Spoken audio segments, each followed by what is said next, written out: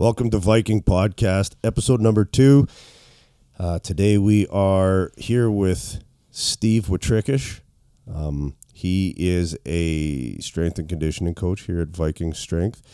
And we're going to talk today about sports performance, some of the truths and myths that are interlaced within that concept. So, Steve, let's get started with this and tell us what you know. All right. Well, let's go on a journey. So I think a good way to lead off this discussion is to actually take a step back and get the first principles, which would be, because we're going to make some claims today, and you can either accept them or deny them. But I think where the great place to start would be how do you know something is true? And that's a question I've asked myself a number of times throughout the last year, because there's so much information out there and contradictory information. So how do you know something's true? And I can answer that on my behalf because I've thought about it for a while, and then I'll toss it over to you and see if you have anything different to add. So first, how do I know something's true, or how do I believe something's true? Is I'll look at the analysis. Is it logical? Is it reasonable? Does the argument make sense from a logical, philosophical standpoint? Just go a hair closer there. Okay. Yeah. The second is Beautiful. The second is the opinion of qualified people who have earned say that respect, or someone that I respect. I know they're qualified in other areas, and I believe what they say is true. And if there is something new, I believe them as well. So I'll ascribe some credibility to that. The third is what actually occurred. Okay, so that's called phenomenology. It's what do you actually observe? What are the results you actually see out in the field? And then the third or the fourth would be just my experience or your experience and what you've discerned from that. So I know as I reflect on my life, sometimes I don't realize things or the discernment of things until I've actually experienced it, and experienced it much later is when I actually come to the realization. So those four things is what I would ascribe to or look at to decide or whether or not I believe something is true. So I'll toss it back to you, see if there's anything you got to add, or if you've even thought about that question over the last little while. Oh, yeah, no. I think, like we were just saying a minute ago, I think about that concept all the time. Sometimes in the gym, sometimes in life, where it seems like down is up and up is down anymore. And some people are right and everybody else is just wrong. And so I do understand, with this idea of strength especially, and then even deeper into strength and conditioning with athletes, there's what we, I guess, always have thought we know, and then maybe there's other ways to look at it, and maybe some people's truths aren't as true as they think. So I think it's going to be very interesting to see, and I'm fired up to get into this. So let's go. Okay, let's go. So we're going to make some bold claims. We're going to try back it up. Yep. And we'll come back to that a few times. It's how the hell do you know that's true? Right. All right. So I think on the War on Weakness podcast, we talked about strength. Mm-hmm. And we made the claim, strength is the most important physical attribute we possess in life, because everything else, all other athletic attributes, depend on strength. They're a function of it. So strength would be the integral. Other attributes are the derivative, like power, speed, agility, balance. So all other attributes depend on strength. That's what it comes down to. So I guess, how do I know that's true? Back to that question. Well, I listen to the analysis. That makes sense. I can sort of prove that from, algebra equations. The opinion of qualified people, you look at Ripito, Delgadillo, lots of really qualified coaches know that. And then the phenomenology, what I observe in life, stronger people are more robust than weaker people. We see it all the time. And then I know as I get to athletic performance, I think about my own journey as an athlete when I was an aspiring hockey player and what that took me through. So we can talk about that a little bit and then get into the the meat of the subject here too. And I think too is the idea of strength is take it away and you'll see how important it is. Right. You know what I mean? You get a lot of people that almost, I wouldn't say look down upon it, but they sweep it to the side thinking that agility is most important or that speed is most important. But the thing is if you take away strength, you lose pretty much all of it. It's almost the basis in which he said, like, try to get out of bed every morning without using strength. Right. Yeah. Not going to happen. It's your independence. Absolutely. Yeah. My wife has to hand me the pickle jar to open it because she's not strong enough. Absolutely. She relies on me to do that. Absolutely. So it's your independence. Yeah. So I think that should be very paramount in the way we look at this is, you know, when we go into in this facility and make people stronger, is there other aspects to human performance? Absolutely. But it all starts with strength. Because it makes them all easier. Absolutely. Right. Yeah. You're more agile if you seem lighter. Right. You know? Yeah. So exactly. Because it makes it sub-maximal. Absolutely. Yeah. So you know, I was in it. So I said earlier, sometimes I discern something years later. Right. So, you know, we can talk a few stories. The more stories, the better. So when I was a kid growing up, I wanted to be a hockey player just like every other kid from Calvington, Saskatchewan. And, you know, I was pretty good. But I didn't physically mature until later in life. So, you know, at the age of 15 years old, I probably still weighed 120 pounds. And that's, you know, at that time, that's when you're started to be looked at by AAA midget teams and junior hockey teams and stuff like that. And I remember going to camps. I went to camps and I just was overlooked. And I did everything I could to make that team. I played as hard as I could. You know, that's when hockey was pretty tough and you always fought. And I always fought big guys. I remember coming home from a junior camp. I had fought twice. Both guys were way bigger than me. I came home with 2 black eyes. I felt pretty good, but was completely, you know, just overlooked, let's say. And, you know, I would say got frustrated. So by the time I was in, you know, didn't make anything through grade 11, grade 12, I played midget hockey, then I played senior men's hockey. And that's when I started to physically mature. My strength started to realize a little bit. And I remember playing against guys, you know, this is senior men's hockey. I'm 17 years old, going up against guys that are in their late 20s, 30s, who had played some pretty damn good hockey. You know, they're legends that came back to their hometown to play. And, you know, you hear talking to dressing room, well, be careful for this guy. He's a mean son of a gun. Yeah. And then you come to realize that you get in the corner with him or he comes in a one-on-one. I played defense, and you put him on his butt. And he's like, holy shit. And it builds your confidence. Yeah. And I remember that year I played senior hockey, and I mean, I took some brutal punishment because it was tough hockey. But you sort of I started getting recognized a little bit. You know, AAA hockey coach would say, you know, why you're not playing AAA midget hockey? You should at least play in that. And it's like, well, didn't make it. You didn't say that 2 years ago. Yeah. So I finished that year.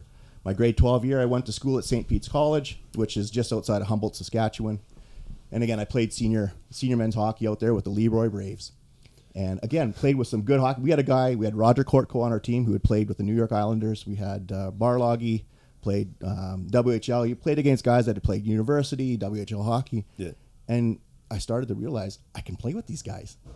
And, you know, again, you hear the dressing room talk, be careful, this guy's big and strong. Yeah. And then you put your hip into them and watch them bounce off you, and it's like, holy shit. Yeah. The game got easier. And I remember at the end of the season, we had a great season. We won the league. We ended up losing in the provincial semifinal. And I remember, like, Kortko saying, hey, do you want me to get you a tryout? And, you know, I didn't know how to respond. I wasn't very mentally mature at that time. Mm-hmm. But I went home that summer, and, you know, I trained and worked out hard. I mean, training is the wrong word, but I worked out hard all my life. But I really just, that summer I worked for a farmer. No, I worked construction. And I just put a vision in my head. So I'm going to play for the Huskies. That was my goal, and that's all I dreamed about for the next 4 or 5 months. So worked out, trained, all. And that's the university team. That's right. Yeah. Yep. And I went to school. So by this time, you know, I graduated high school as maybe 155, 160. I go to as a 19-year-old to the Husky tryouts as a walk-on at about 180, 185, and I made the team as a redshirt. Yeah. I actually did it. Nice. And so I didn't play any games that year, but I practiced with them all season. The Saskatoon Royals junior B hockey team picked me up, and maybe my most memorable season was that season because I was on the ice every day, plus played about 60 junior games. We dethroned the Canistino Tigers. They were about the 7-time league champions, Western Canadian champions. We beat them in 7 games. Really? It was unbelievable. Yeah, yeah. A wonderful series. 7 games and 9 nights. All 4 of our wins were in overtime. The last win was double overtime. And like we were so beat up after that. But what a wonderful experience. And like played with some real good hockey players on that team. That next summer, I worked construction. I worked with big pipes and all that kind of stuff. Here's what my summer looked like. I'd get up at about 5:30, be at work by 6, work a 10 to 12 hour shift. I would eat about 12 sandwiches, come home, go straight to the gym, spend 2 hours at the gym, maybe come home, maybe go for a run, head across the street to Chester Fried Chicken, get the biggest chicken meal I could get, eat, go to bed, do the same thing, and then weekend party like hell. Yeah. I went from about a 185 to 210 that summer in 4 months. And I came back and actually I got tested for steroids. Nice. Yeah. My coach, he didn't sign me until I had passed the test. Really? So it was a random test, but yeah, he wouldn't sign me to the roster till I had passed the test. Is It was that right? random. Yeah. And what year was that? That would have been around, it was in the mid 90s. I graduated 98, so I'm going to say 95 or 96. 95, 96 Holy season. fuck. Yep. I didn't even think they tested for Yeah, university sports. especially a university. Yeah, they take it pretty seriously. Is that Yeah, right? yeah, I got tested twice in university. Nice. So You know you're doing something right when Yeah. they're testing you for juice. I was told it was random, but who knows? right. Well, they So- randomly picked the biggest guy. Yeah. So that year, I remember my first few games. And so now, like I went from, again, I put on 25 pounds of muscular body weight. Yeah. And then players, so again, I'm only 19 years old, or 20, but some of these guys are in their mid 20s, late 20s even. And just the feeling of them bouncing off me when I'd hit them. And I remember, I think it was Jason Hine, and he was like, just keep knocking the tar out of them. It was awesome. Yeah. So I played that full season, and I didn't get a ton of ice time. When I did play, I played really well, but it was a short season. You don't get a lot of games. Yeah. And so, the coach is going to go with the proven players. We did have a great season, and I ended up playing another 2.5 years. We even shared the ice with some of the NHL hockey players. I forget the year. I think it was 96 during the lockout. Yeah. Like Curtis Lecision, that was a beast of a man. I Oh, remember. really? Oh, gosh. Like big or just Big muscular? and strong. Oh, really? Strong. Oh, man. Going one-on-one with him, bull in the ring. Really? He was a strong mother of a Oh, dude. really? Yeah, How big would have he been? Oh, I'm going to guess here, but like I would guess he was at least 6'2", 6'3", and anywhere from 220 to 230. Oh, so he was. Just strong, though. He was so strong. Was he in Ottawa? He played Ottawa. Did he play St. Louis, I think? Oh, man. We're going back a ways Yeah. now. He did play with the Senators. I don't remember Yeah. his whole career, but he was from Saskatoon. So, was, okay. we had a few of the local guys. Pat Elenick was another. I'm trying to remember them all. That Kelly Chase came back. Yeah. Yeah, we skated He's from out there, too, isn't Porcupine he? Plains, Saskatchewan. Yeah. Yeah, you betcha. He was a bigger guy, too, wasn't he? Not tall, No, just thick? just pretty thick. Yeah, okay. And just his mental toughness was unbelievable. Oh, really? Yeah. He just would do anything for a teammate. Okay. Wouldn't back down. But, no, certainly not the biggest fighter in the world. But, No. But fan favorite. Yeah. Yeah. No, he was. He still is involved with the radio and stuff like that, I think. Yeah, he is. And everybody just loves him. Yeah. Yeah. So, maybe I didn't realize it till later. My hockey career did well after that. I played senior hockey. When we moved to town, we played Border Kings. I played against some really good hockey players, NHL caliber hockey players. And, I'm quite proud of my career. As I developed, I was right there with a lot of great hockey players. So, question about that, though. When you're going against NHL guys, like I know you said Lecision was big and strong, but typically did you find the guys that were playing in the NHL stronger? No. On average than the Not rest on of the guys? average. Not on average. No. Like Okay. Theo Fleury in the Yeah. Allen Cup. Yeah. Yeah. Like 5'6", but a strong guy. Yeah. Yeah. He was strong when he, later in his career when he played. He was, he was 5'6", but strong. Pretty stug, yeah. Yeah. Huh. Yeah. Okay. I just didn't know if like there was kind of this everybody there is elite strong. No, kind of it's thing, I don't think so. No, Okay. they're elite skilled. Okay. They're elite fast. The speed is unbelievable. For sure. Like you should see Kelly Chase's hands. Oh, really? Oh, they're unbelievable. Like, and a good friend of mine who he was from Calvinton. He'd ended up winning a Memorial Cup with the Portland Winterhawks, and got to know Kelly quite well. He said, Kelly Chase's hands were as good as Brett Hull's, but just at a third of the speed. Oh, really? Yeah. Huh. Like these guys are skilled hockey players. You Oh, look at like yeah. Bob Probert had 60-some points when he played with the Red Wings. He scored 30 goals. Yeah, like He went to the All-Star game the one year, like Jeez. legit. Well, they can all play, and Yeah. not only can they play, we're getting a little off topic, but if just getting there alone, like you got to think about it. I use this example with these stupid YouTube boxers you see all the time. It's like, give me $3-4 million a year to spend on training, and that's all I do is do a sport. I said I could be on the Canadian Golf Tour in 5 years.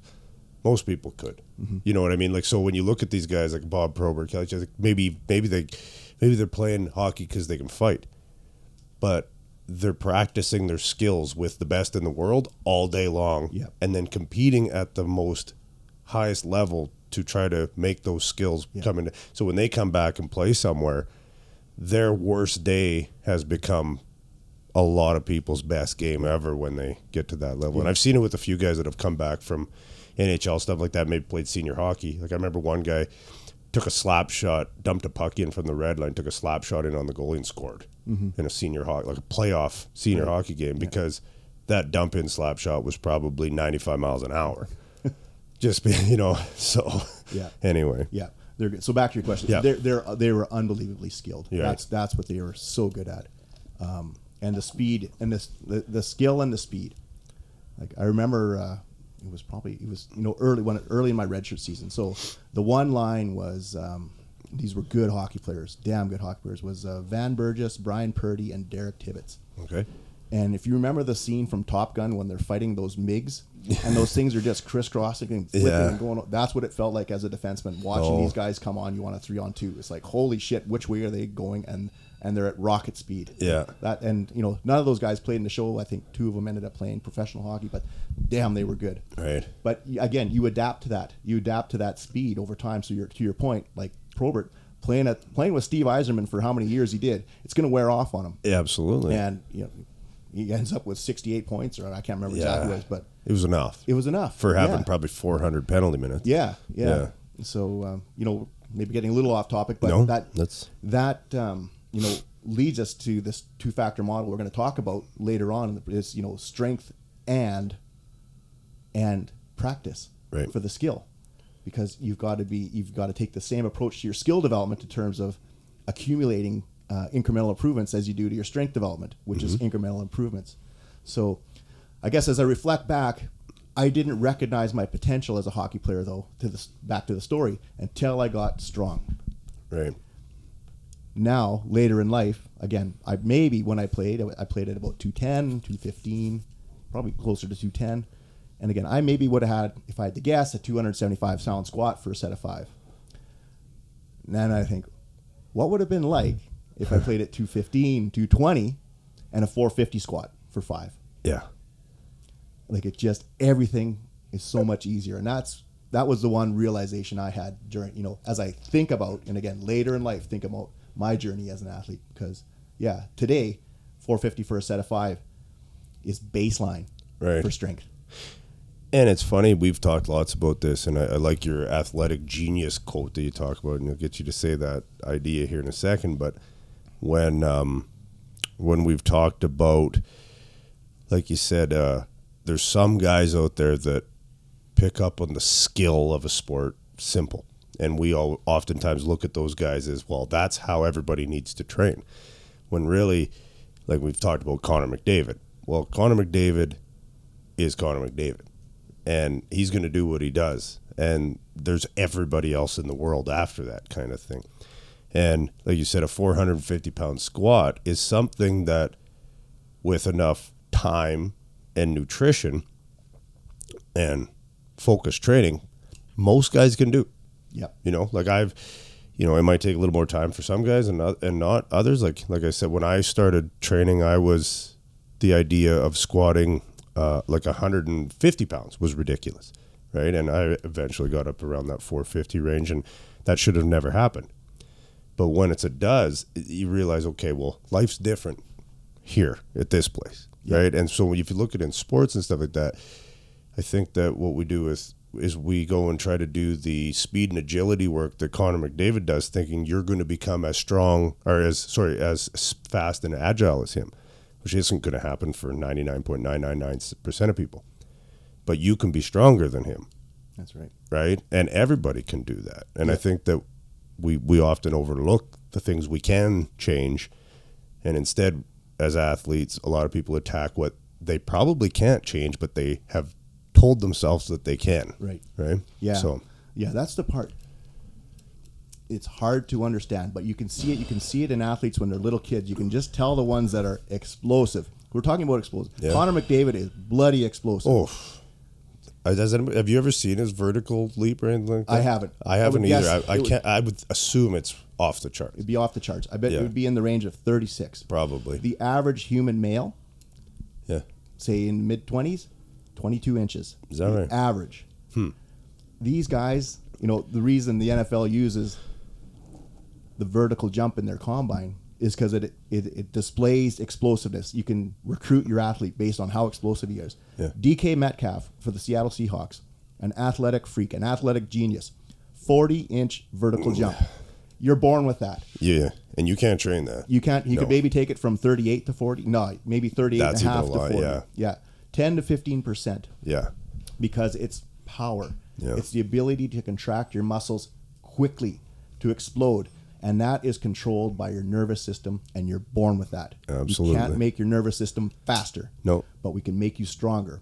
The force part of the equation. We can do that, and we can do that for a lot of people. Oh, for sure. So, we're talking about Viking a little bit, but we've got kids groups here that are anywhere from the ages of 13 to 17, 18.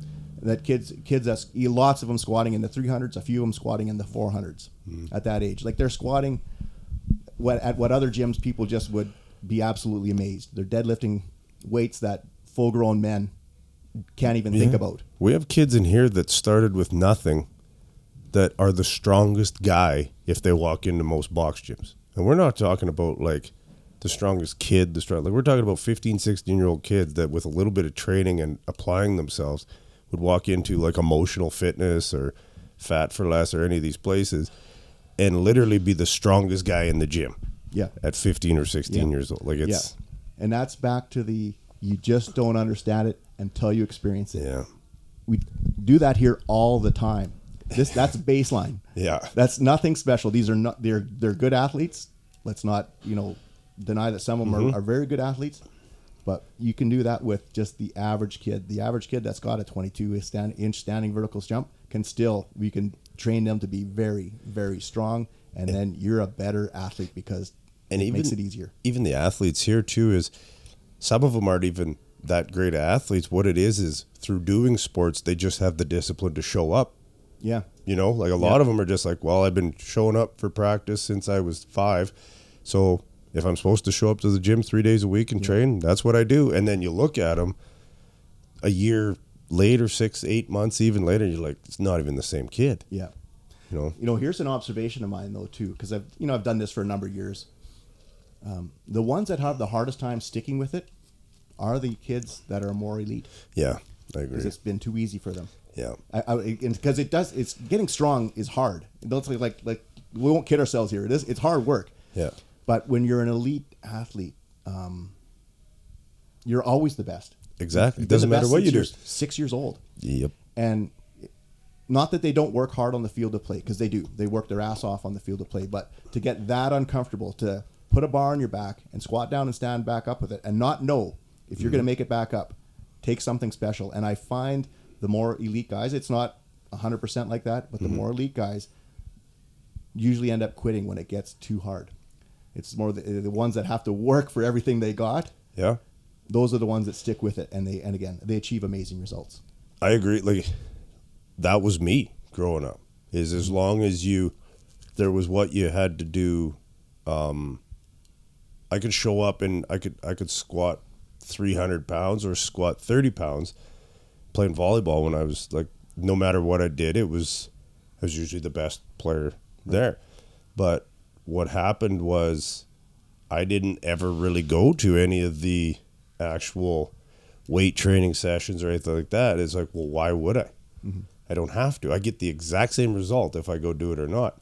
But what I find is that at some point it matters. And that's what a lot of these kids, and I wished I could go back and tell myself this, is if I take my strength from, say, 0 and increase it to 200% from my current place, this position I'm playing in right now, which to a hockey player might be AAA, to a football player may be like kind of a higher division, higher tier or whatever, that doesn't really matter right now. What's going to matter is where do I want to end up? And if you start building the strength now, even as an elite athlete, eventually that strength is going to be required to play at the highest levels. So it's almost like they just, and I've seen the parents do it as well, where they're like, why? You just don't have to do that. But it's like we got to worry about not tomorrow, but worry about where's this athlete going to be in 3 or 4 years, because eventually that strength is going to be required. Yeah. Like you said, and a lot of them just, they're like, well, why would I do it? It's like, yeah, you don't need it now, but you will. Yeah. Eventually, you will. Yeah, you're going to need it. It's going to help. Because, maybe playing minor hockey, you're the best player on the ice. Mm-hmm. Or minor football, you're the best player on the field. You move to junior, everybody's good. Everybody's good. And in junior, everybody's older, typically. Right. Especially if you're 16 or 17. Yeah. So what the strength will do is make that game easier for you. That's what it did for me. And I've just seen it over and over again. Absolutely. Yeah. I've got a 13-year-old Adam through fighting. I guess he's 14 now, that I've been trying to, he gets so frustrated because he does MMA and he's having to fight 25 to 40-year-old men all the time. And he's like, what? And he gets so frustrated. I'm like, get stronger.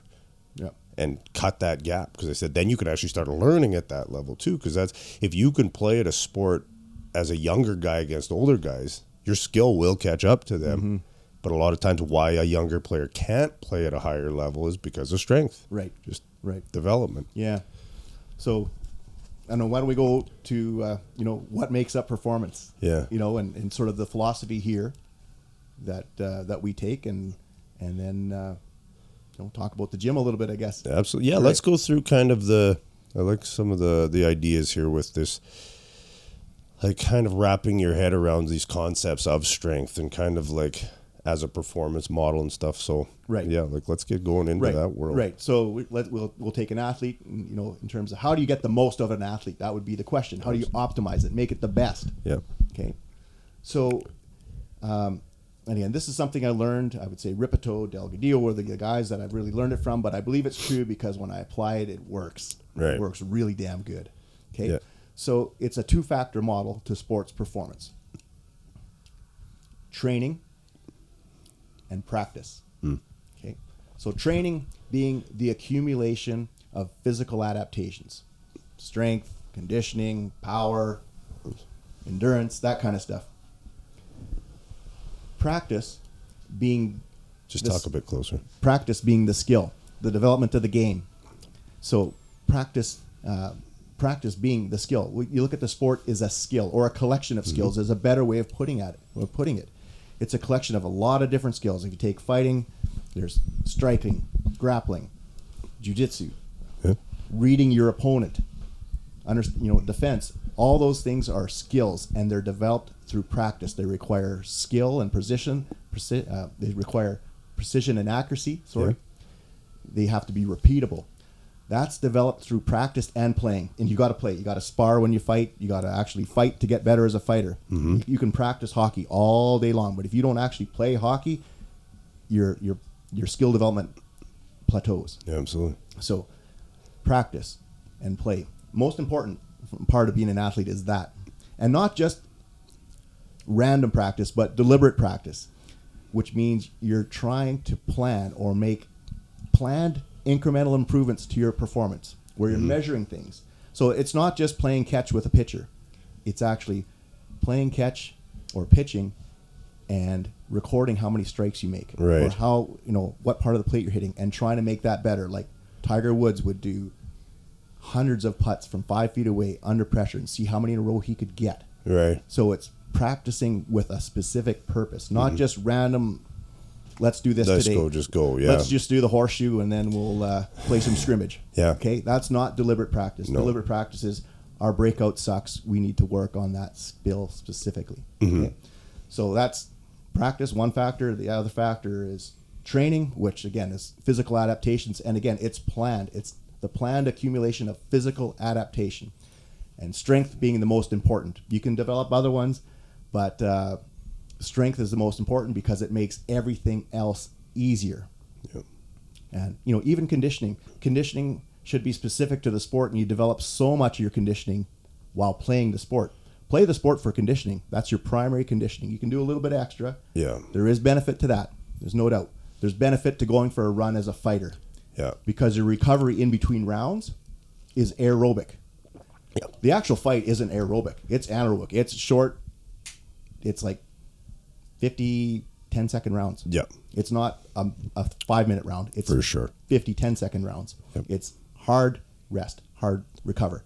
In between rounds, it's rest. That's your aerobic. So yeah, there's benefit to running as a fighter. Yeah. But it's not going to replace actually sparring. That's your best conditioning. And conditioning too, is this is something I've learned recently in the last few months, is that we also don't realize what mental, or I didn't. There's probably people that do. The effect that mentality has on conditioning. You know what I mean? And like we talk about the fight game is, you can be in pinpoint optimal gym condition, let's say. Your brain will screw up the oxygen consumption and heart rate of your body without even having to go do anything.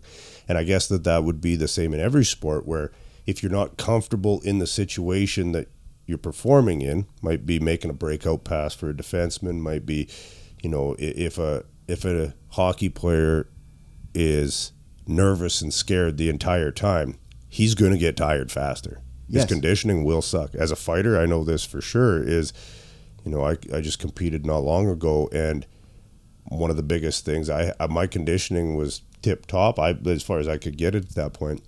And when I got fighting, my conditioning sucked as much as the next guy when we're all panicking and freaking out. It's just, I held back. I went back to my I had really good training.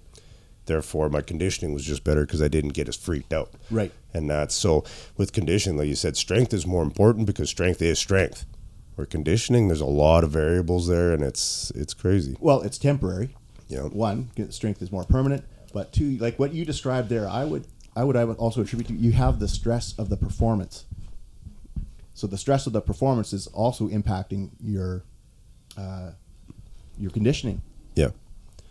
And that makes a lot of sense to me, because when I observe things, it's back to practicing under that pressure as well. Absolutely. So routine ground balls, once you're good at them, really isn't practice. Yeah. No, you're right. It's a ground ball with 2 runners on, 3 out, ahead by 1, way different. Yep. And you see, I saw it in my daughter's softball team. Yeah. What was a routine play became frantic. Yeah. Right? So there's that additional stress you have to adapt to. You can adapt to that stress. Yeah. Another skill in terms of conditioning, I would think, for fighting, and we've talked about it, is the ability to pace yourself as well. To have the skill in your game, in your fight game, to pace yourself. Because we only have so much energy systems we can expire, especially on the anaerobic scale. You've got a minute and a half of max effort. Maybe not even that. And we prove that with the prowler all the time. Absolutely. We say push this as hard as you can, there and back with weighted, and after 20 to 30 seconds, people are completely exhausted. Absolutely. Yeah. Or a set of 20 squats at about 60-70% of your max is going to take you 5 minutes to recover from. Absolutely. I don't care who you are. Yeah. Yeah. So, but with that token too, is if you take a prowler and push it, say, let's just say that ends up being, say, 200 yards, 100 yards. 100 yards is good. So, okay, I push that prowler and your body's just like, nope, you're done. Well, if you're stronger, that prowler's lighter, and you actually get more performance out of your conditioning a lot of times. You do. Yeah. It makes the conditioning better. Yeah. You're actually stronger mentally too. Back to the mental game. Yeah, absolutely. Yeah. You're capable of more than what you think when you're really pushed up against it. But the more you go into that world, the more confidence you have with it too. Right. And that's what, a lot of people struggle with is that they can't handle the mental, the moment. Right. A lot of times. And only through practice and experience can you adapt to that pressure. Absolutely. Right? Yeah. You see how calm Tom Brady is under pressure. Oh, for sure. He wasn't just handed that. Nope. He practiced it and he developed it over whatever his 20 years of as a player. And he started off as he had to work his ass off to get to that Right. level. So Exactly. yeah. Now he'd just be a hell of a lot better if he was actually strong. Yeah. I don't think he is super strong, is he? No. Not Doesn't look not like strong it. at all. He never gets hit. That's No. how he's played so long. But Yeah. smart as hell. Good. Well, and yeah, best player ever apparently. Yeah. So So then, what was the next point on there? I think we were talking about training and practice. Right. Practice being more important, Yes. but training, especially strength, being the most neglected Yes. By a mile. by a mile. Yeah. Back to university, my strength and conditioning program didn't have a strength part. Yeah. It was conditioning. And again, the reason it's neglected, and this is what I believe, is most people have never experienced a true strength program. Right. I would have never dreamed I was capable of, comfortably squatting 450. I mean, that's not even close to a PR for me. Yeah. 20 years later. Yeah. You don't get it. You don't get it back to how do you know something's true unless you experience it. You maybe don't quite know. Yeah. And so That's a concept that people need to understand when it comes to this, because we get a lot of, because you got to think, for the most part, and I hope a lot of parents listen to this podcast, because a lot of parents are coming out there thinking that they know what's going on, right? And I'm not, I've been one. But what you might think, like when I first seen your training model, and we talked about this on the last podcast we've done, when people first see what that strength model looks like, they're like, well, there's no way. Because they're used to seeing these elaborate, different movements, different facets of angles and stuff like that. So when you see something as simple as what we utilize in here, it doesn't seem like it should work. no, it's not flashy. Yeah. And so a lot of parents look at it and say, well, this shouldn't work, because I've seen Connor McDavid do this, or that's maybe a bad example. You see, like Leon Draisaitl was a good one, because he actually put a lot of work into strength, and it made him faster. It didn't make him fast, but it made him play the game a lot quicker. Right. So they see these things and they're like, well, that's what my kid needs to do, because that's what he did. And I think that what a lot of parents especially, have to realize is that strength itself is highly simple. Like, it's not that you're just slowly increasing the stimulus to try to adapt to it. So when they see these things, they're like, well, he should be doing footwork drills and stuff. But as you just said, 99% of the parents that I've gotten in here, no disrespect to any of them, I'd tell this to their face, is they've never experienced strength in their life. They've never seen what strength looks like. So therefore, they're trying to say, this is what we talked about earlier, is where we have all these, these paper experts out there that think that their science backs everything, but the results are the results. Right. And that's what we need to look at is, are you stronger? Yes, I am. Yes. And how do you do that? Through very simplistic periodization, right? You just described phenomenology, what's actually observed. Yeah. Yeah. It's like, okay, it's not complicated. We can make you really strong, very strong, way stronger than you could ever imagine. Right. Then, maybe double than what you think. And, it's common for us to double someone's strength in 3 to 4 months. In some cases, triple it. For sure. And I guess maybe the parents realized that when we held that strength meet here. Yeah. And they saw their kid deadlifting, the kids were deadlifting anywhere, I don't know, in the low 300s to mid 400s. Yeah. Well, you're seeing, 13-year-olds out deadlift their dads. Easily. So it's like, okay, do you not get it? Do you not see how this would maybe be beneficial? Yeah. Do you not understand how much harder you hit when you're twice as strong? Look at how many kids not peak, but have so much success in football, hockey, everything at, say, 12, 13, even 10, 11 years old. And why? Because they're bigger. They matured earlier. Yeah. Yeah. You see Like, again, a good friend of mine, shoot, he had chest hair when he was 12 years old. Yeah. But then he stopped growing. Yeah. And by the time he was 16, people had caught. He played junior hockey, but people had caught up to him. He was an absolute beast at 12. Yeah. Nobody could stop him. He was by far the best hockey player. Yeah. Was he still a beast as? Oh, he was. Yeah, he was. But you got caught up to him. But Right. again, he was. You call him elite, and Yeah. he worked hard. He was a good hockey player. He was a good friend of mine. But you Yeah. what you think is so far ahead of you when I'm 80 pounds at 12 years old. Yeah. And he's 130, 130. 140. And, Yeah. Shaving. Right. It's, It's funny too because, like I've told you this story about my son playing, what was it, peewee or bantam hockey, whatever the hell it was, and year one at like about a 80-pound kid, let's say, hadn't hit puberty yet. They play 16 games, and he had 15 points, something like that. And he was decent enough, like had some skill, but lacked strength, and he lacked aggression, lacked confidence a lot of times. Fast forward 1 year, he had that growth spurt that kids oftentimes have. So he would have been probably, his equipment didn't even come close to fitting him his second year versus his first year. So that's the metric I'm going to use. And in that year, within 1 or 2 games, he realized, oh, this is simple, because he was so much stronger, and he didn't go to any hockey camps, nothing. His skill level was absolutely zero difference between the last game in year 1 and the first game in year 2. None, because he doesn't do camps, he doesn't do nothing like that.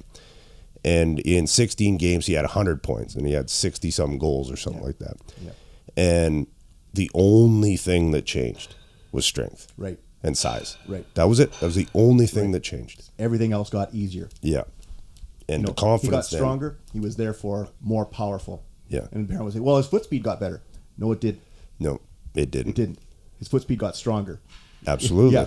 Yeah, he got more powerful. Absolutely. That's what it was. He was able to display that strength quickly. But yeah, just by growing and expressing the hormone testosterone in your system, you become more efficient. Right. Just as you age, and then after you age, it goes down. It starts to go down. I can attest for this. Yeah. Same here. So anyway, before I got a sidetrack there on that. So do you mind if we take a little break? just do a piss, yeah? Yeah. Piss break. We can press pause. We can press pause. Yeah. Let's edit that out. Evacuation beginning.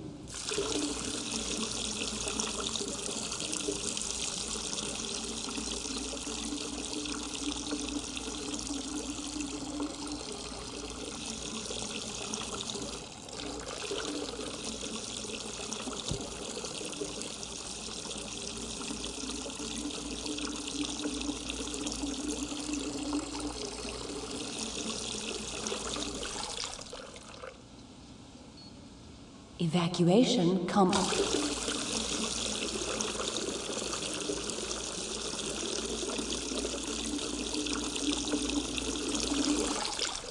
Evacuation complete.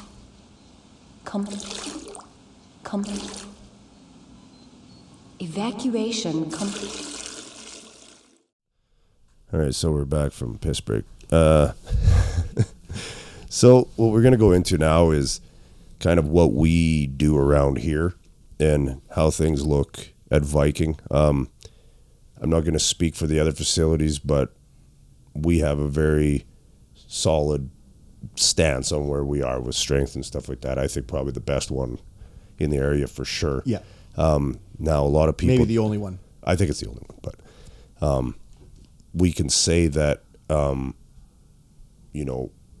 when somebody walks in here, kind of, a lot of people are kind of scared to walk through these doors. A lot of times, especially bring their kids in here, and they don't quite see what we do. But let's kind of get into that. Like when young guys or older athletes as well come in here and start training, what is this idea of training now, which most of them have never done. Right. A lot of them have done some practice and a little bit of working out. I see a lot of other gyms with kids working out.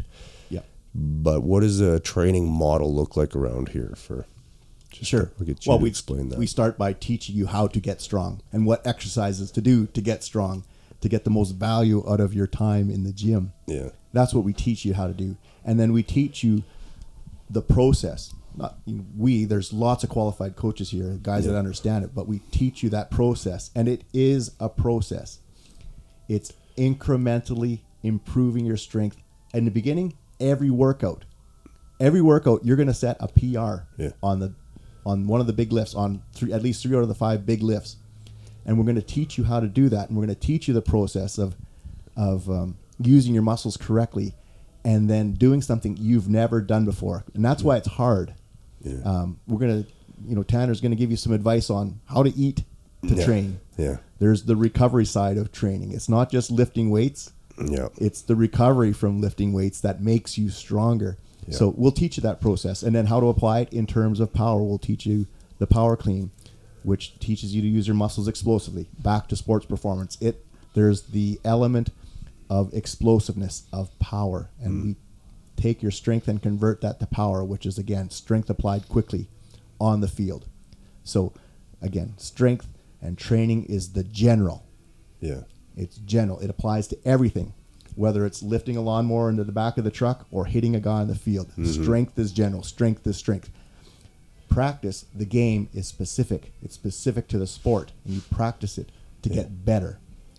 And that's what we do here, and we can teach you how to do that. And again, it's amazing results. It really is, and you won't believe it's true until you experience it or see it for yourself. And again, it's most neglected by most training programs because most coaches don't understand it or haven't experienced it either. Most, very few I've seen that are actually strong.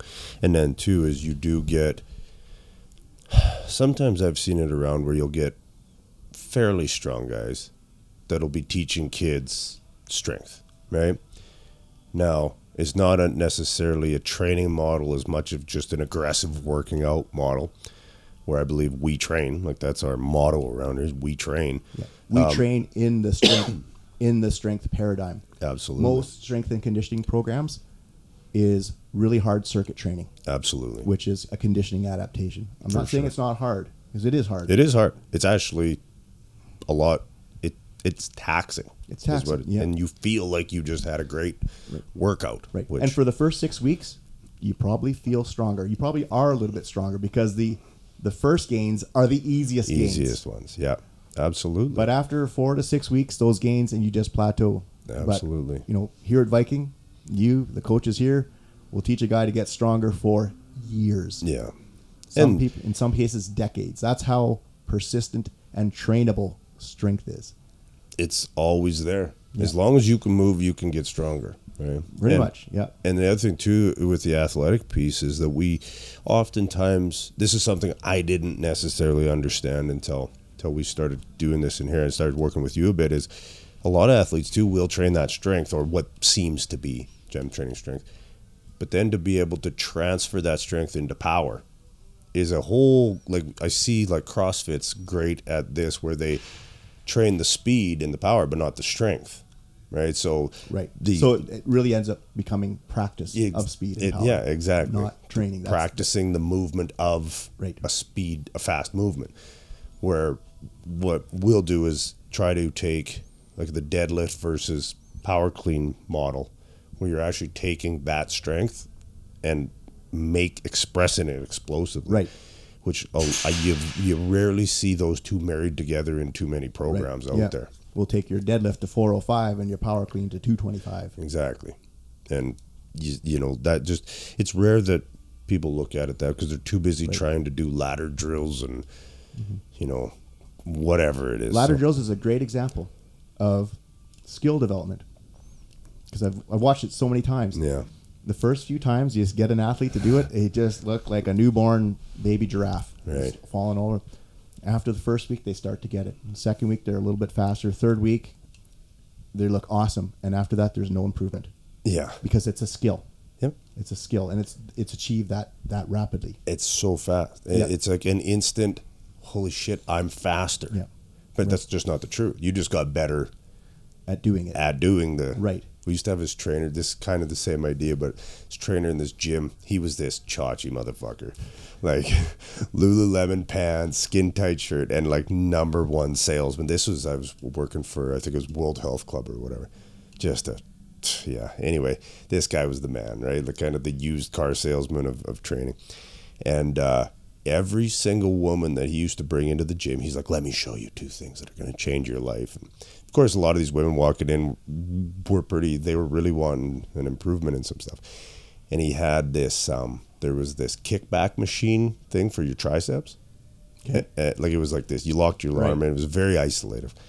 He had that, and then he had, it was like a donkey kick kind of like, it basically targeted your ass, like bang on. So what he would do is he would take these women and he's like, try this out.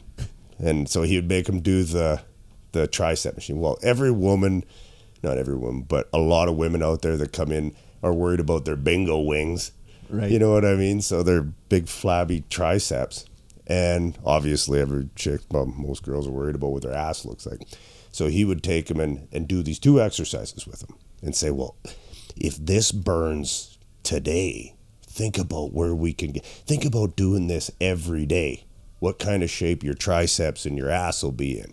But they didn't realize that it was the fat on top of those muscles. But just that sense of burning made them buy membership every single time. Right. Every single time. And so when you look at these ladder drills and stuff like that, is if I take your kid in and, you got this 230-pound kid that's 15 years old, and I've seen this before, and they're like, the coach just says he needs to have faster feet, and he's going to play in the NHL, right? Or he's going to go places. So then if I take him and in 3 sessions do ladder skills with him and show the dad this and be like, look at where he is day 1, look at where he is day 3. Look at how much faster this kid's feet is.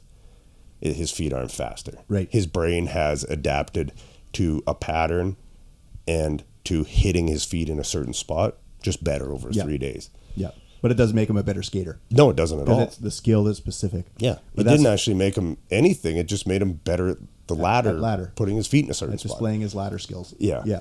Yeah. So, no, your story about the, feel it burn. Yeah. What's the indication of a great workout?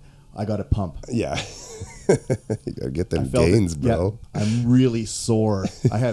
My muscles are so sore I didn't even know I had them. Yeah. Oh, that's another good So many myths. Yeah. That's an indication of just eccentric contraction you're not adapted to. Absolutely. But what's the indication of a great workout? How about a PR? Absolutely. Yeah. How about a PR every workout for 3 months? Yeah. Exactly. Yeah. How about doubling your strength in 3 to 4 months? And the crazy thing is when that happens, your muscles themselves typically aren't that sore. They will be for a bit. Your first workout, your quads are going to be sore because sure. you're not adapted to the eccentric portion of the squat. And after 2 or 3, you're adapted and you're a little bit sore. Right. But you're sleeping better. Yeah. You're eating better, generally. But the problem... You look better. When you and I have talked about this too, is when you actually start heavy strength training, the muscles, your signs of overtraining or being poorly recovered aren't muscle soreness as much as it's more of a nervous system fatigue. Your nervous system gets taxed. Right? Yep. And that's because we're training the movements here, not the muscles. Yeah. Right? Yeah, we are. We are taxing the nervous system as well when we're doing, especially when you start getting very, very strong. Initially, it's not taxing on the nervous system. Right. You learn to use your muscles more efficiently. At first, that's where it comes from. Later on, your muscles start to they build muscle fibers. You actually get a little bigger. You get a little, and those muscle fibers contract harder, and you put on muscle mass. That's how the process of getting stronger later on is realizing that potential. Absolutely. But initially, again, the initial gains are easy. We make big jumps initially, and then they slow later on because as you progress and get closer to your potential, more gains require a little more work for a little less return. That's that principle of diminishing returns, and we'll talk about it some other time. Yeah. But and I mean, this is important too because a lot of, like you've talked about, is okay because when you do build strength, you will build muscle. Yes. Like, it will happen. Now, in varying degrees, depending, I believe nutrition has a lot to do with it and how much your body will allow itself to get bigger. But like, there's a point you brought up on, so say if stronger is better, then why isn't there 300-pound NHL hockey players? Right. right? Which is Back to the principle of diminishing returns. right. So, as we approach our strength potential, the rate of gain slows down, and the rate of gain comes through getting bigger. At some point, there's a point where but your body weight increase is linear. So, there's not really a principle of doing linear returns. It's like I'm 250, well I'm 252, 253. It just Right. goes up linearly. There's a point where the additional strength, and this is when you're already very, very strong. Absolutely. But the associated body weight increase with the incremental increase in strength isn't worth it. Right. Eventually, a bigger engine doesn't make a car go slower. But if you've taken your car and turned it into a cement truck, you're going to move a little slower. Right. So there's that ideal or optimal strength to body weight ratio for the sport you play. Right. A marathon runner is a really easy way to explain it. Most marathon runners are very skinny. They're 120 pounds, 6'2", 6'3", whatever. They're skinny and they're very weak. Yep. Now, you, knowing what you know, you could take that marathon runner and make them 225 pounds. And you could increase their strength 4x because they're that weak. Mm-hmm. But that would not be beneficial to the sport of marathon because the additional body weight isn't worth the strength that was gained. Right. But you could take them from 120 to 125, let's say, and increase their strength by 150%. Right. And they will be a better marathon runner. Yeah. Same thing with the hockey player. So a hockey player playing at 200 pounds with a 225 squat, but we could take them to 215 Mm-hmm. and a 400-pound squat, you're a better hockey player. You're a better hockey player. Yeah. Yeah. So there's, again, but taking him from 215 to 260 for a 500-pound squat maybe isn't worth it. Absolutely. Right? So there's that principle of diminishing returns. And so, again, back to that two-factor model. And training and practice. We train for strength to display that on the field of play optimally. Absolutely. Yeah. And that's too, like, you'll see the NHL, like the Oilers just signed that Zach Hyman or whatever. Yep. And they're like, great big, two-way forward, likes to crash, bang, huge bodied guy, 211 pounds. I was like, you remember hockey in the 90s? That was a tiny little winger. Like, That's a small player. that was a small player back then. Now that's become a big player again because they have manipulated the body weights for speed. Right. Right. So speed is more essential. Therefore, they've brought the weight of the players down, but I bet you they're stronger than they would have been back then. I mean, maybe not mass wise, but there's pushing more guys reward around. there's more reward for skill. Yeah. But now let's look at like the truly beasts of the NHL. Yeah. Crosby. I mean, you see his legs? Yeah. Dude's big. Yeah. What does Ovechkin play at? 240, 245? Yeah, I at think 6'2"? I think he's in the 230s now that he's a little older, but Right. 6'2", 235, something like that. Yeah. How would you like to get hit by Dustin Byfuglien Yeah. at 265? Yeah. No. Or Nathan McKinnon, another Right. beast of a man. Like these guys, Yeah. they are highly skilled, but they're strong as hell. Oh, for sure. Yeah. And genetically just For sure. off the charts. Genetically off the charts. Yeah. They They're are just something else. Yeah, Right? they're like Albert Einstein, but a hockey player. Yeah. That's actually such a good, you should say that you've told me that before. Comparing, like, say, a Connor McDavid with an Einstein. Right. Yeah. Yeah.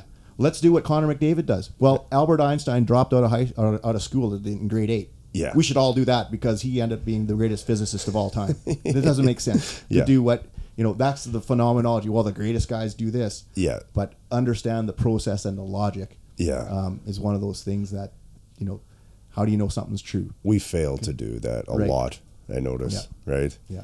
No, one thing we did mention, so if stronger isn't better for sports performance, let's take that. Why do athletes take steroids?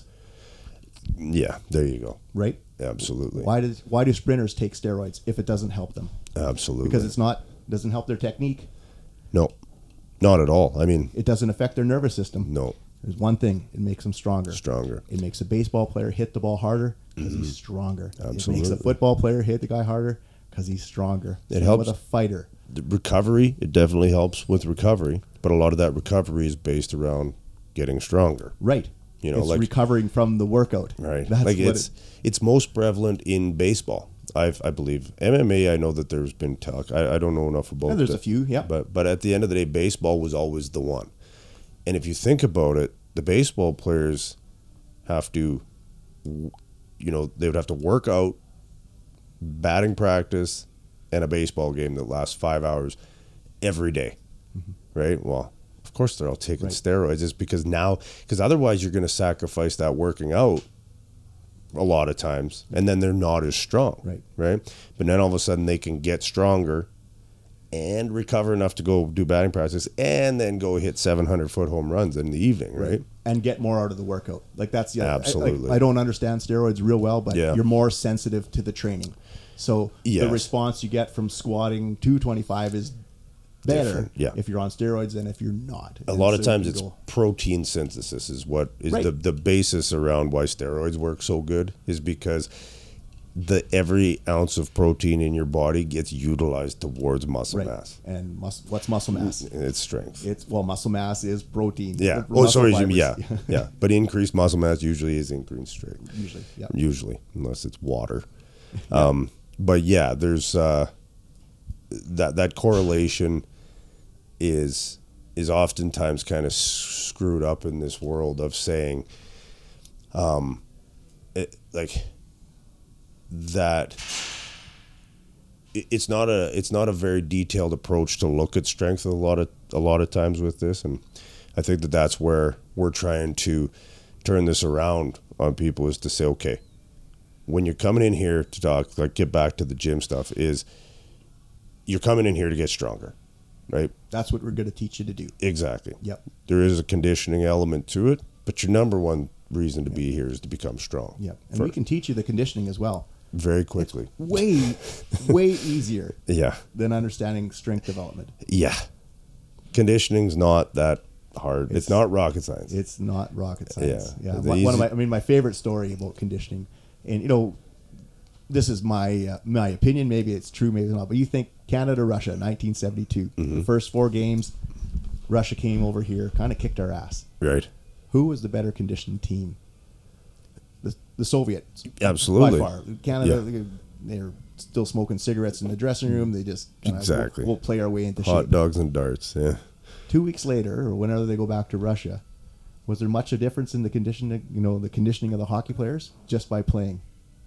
There wasn't. And we won 3 out of the 4 games there. Yeah. So conditioning comes so quickly, and you can prove that to yourself by just picking a conditioning workout and doing it and timing yourself. And then doing it again a week later and timing yourself, you'll see improvement. And doing it again a week later and timing yourself, you'll see a little bit improvement. And by the 4th time you do it, there's not much improvement after that. No. It's very hard to. Yeah, it's like 2 weeks, you can be pretty close to being in the shape you need to be to compete somewhere. It's not that hard to do. And then but it gets more complicated as you get to an elite level, for sure. Sure. Like let's not just bash it all, but at the same time, as it's, you're not at.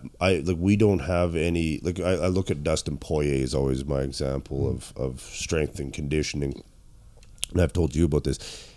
There's a guy that maybe shouldn't even be there, but because of strength and conditioning, but strength more than anything is there now, and that's just a slow progression, because I've watched how he does how he trains. And it is such an emphasis put on that. But when I watch his conditioning, they're splitting hairs with him at this point. Like, they're training different, every energy system he has going, right? Sorry, what were you going to say there? Well, what I'd add is he's the ideal of training and practice. Absolutely. Look at his skill development over the last 7 years. Yeah. And mental development. Yes. Yeah. But accumulating his wrestling game, his jiu-jitsu game, his striking game. Yeah. And at the same time, getting stronger. Like, that's the model we're kind of talking about when we talk about sports performance. Absolutely. And I think he's a great example of that approach. I didn't even like the guy, and now I'm starting to like him more and more. Just because, like I said, too, what his strength, conditioning, and then skills practicing it's affected him mentally.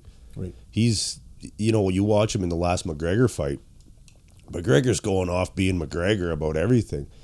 Boy is sitting there laughing at him the whole time because he's Just like, "What? shut it out. Yeah, what are you gonna do, man?" Yeah. He's like, "I've seen you break already." Because that's the thing about McGregor. Not that I've seen him train a whole lot, but I don't think he goes to the level that Poirier does. And once his facade breaks, Poirier had him.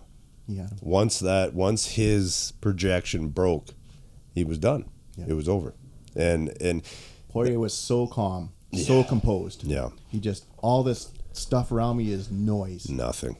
But he was zeroed in just like a warrior. Absolutely. He knew his job. It's And that's that, again, practicing under pressure, not being frantic, Right. being composed.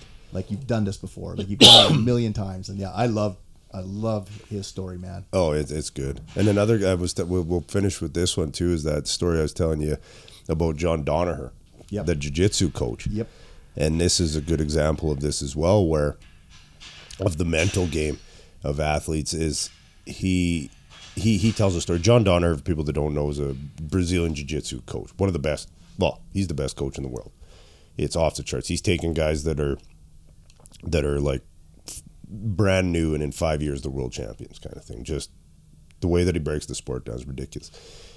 What he does is he reflects back. I watched an interview about this. He's talking about this guy that came to his school. He's from New Zealand, I think is where he's from. Is where John Danaher's from. And this guy came. He was supposed to be a stunt man, or what do they call it? A daredevil. He was talking about. Anyway, they had a school, and there was like a gym right beside the school kind of thing, and whatever. And there was a gap between 20 feet, 10 feet between these two. And the guy put a plank on the ground, or in between the two buildings, and walked across it. He said, "Well, all these kids are like, wow, never seen anything like that before." And he said, the guy came down and they're asking all these questions. He's like, "Well, how did you do that?" And the guy put the plank on the ground and goes, "Walk across the plank." So all these kids are walking back and they're like, "See, nothing's changed," right? And these kids are like, "Well, but if you put it up there, why is it so much harder?" And these kids are like, "Well, we don't know. Like, you do it so easy up there, we do it easier, but we could never do it up either." And he says the environment is the only thing that changed. The plank is the same. And when I watch Dustin Poirier fight, I'm starting to see what his training does is he's made it so that when he trains and goes into fight, it's just the plank. He's taken the environment and erased it. And that's what John Danaher does with his fighters a lot of time. He's like, if I can put a guy on the jiu-jitsu mats and in their mind they're just training in the gym, and they can get rid of all the smoke and mirrors and everything, he goes, they're going to be dialed in because they don't get lost in the moment, right? And that's why I watch Poirier now get to this point where he can actually let his skills go and let his training go and display it fully because, like I said, it seems to me like he's just realized it's just a plank. And he goes in and does it, and it's masterful. It's awesome, to watch. That's something, So, great place to wrap there. I believe so. Yeah. So anyway, we'll shut this down, and we will return with another one of these here in the near future. So we could talk about adults. I think that'd be a fun one. I think that'd be great. Yep. And this is interactive with this podcast that we're doing with Viking now. So anybody want questions answered, anything like that, Steve will be coming on the YouTube channel that we're getting going to. So anything that you want to ask him, ask me, ask any of us here at the gym that you want answered, do so through the social medias. And we will either do an entire podcast on it, maybe do the questions on that, or YouTube type videos on it. So you got anything else to add there, Steve? That was awesome. All right. Appreciate it. Well, Thanks. Take care out there. We're out.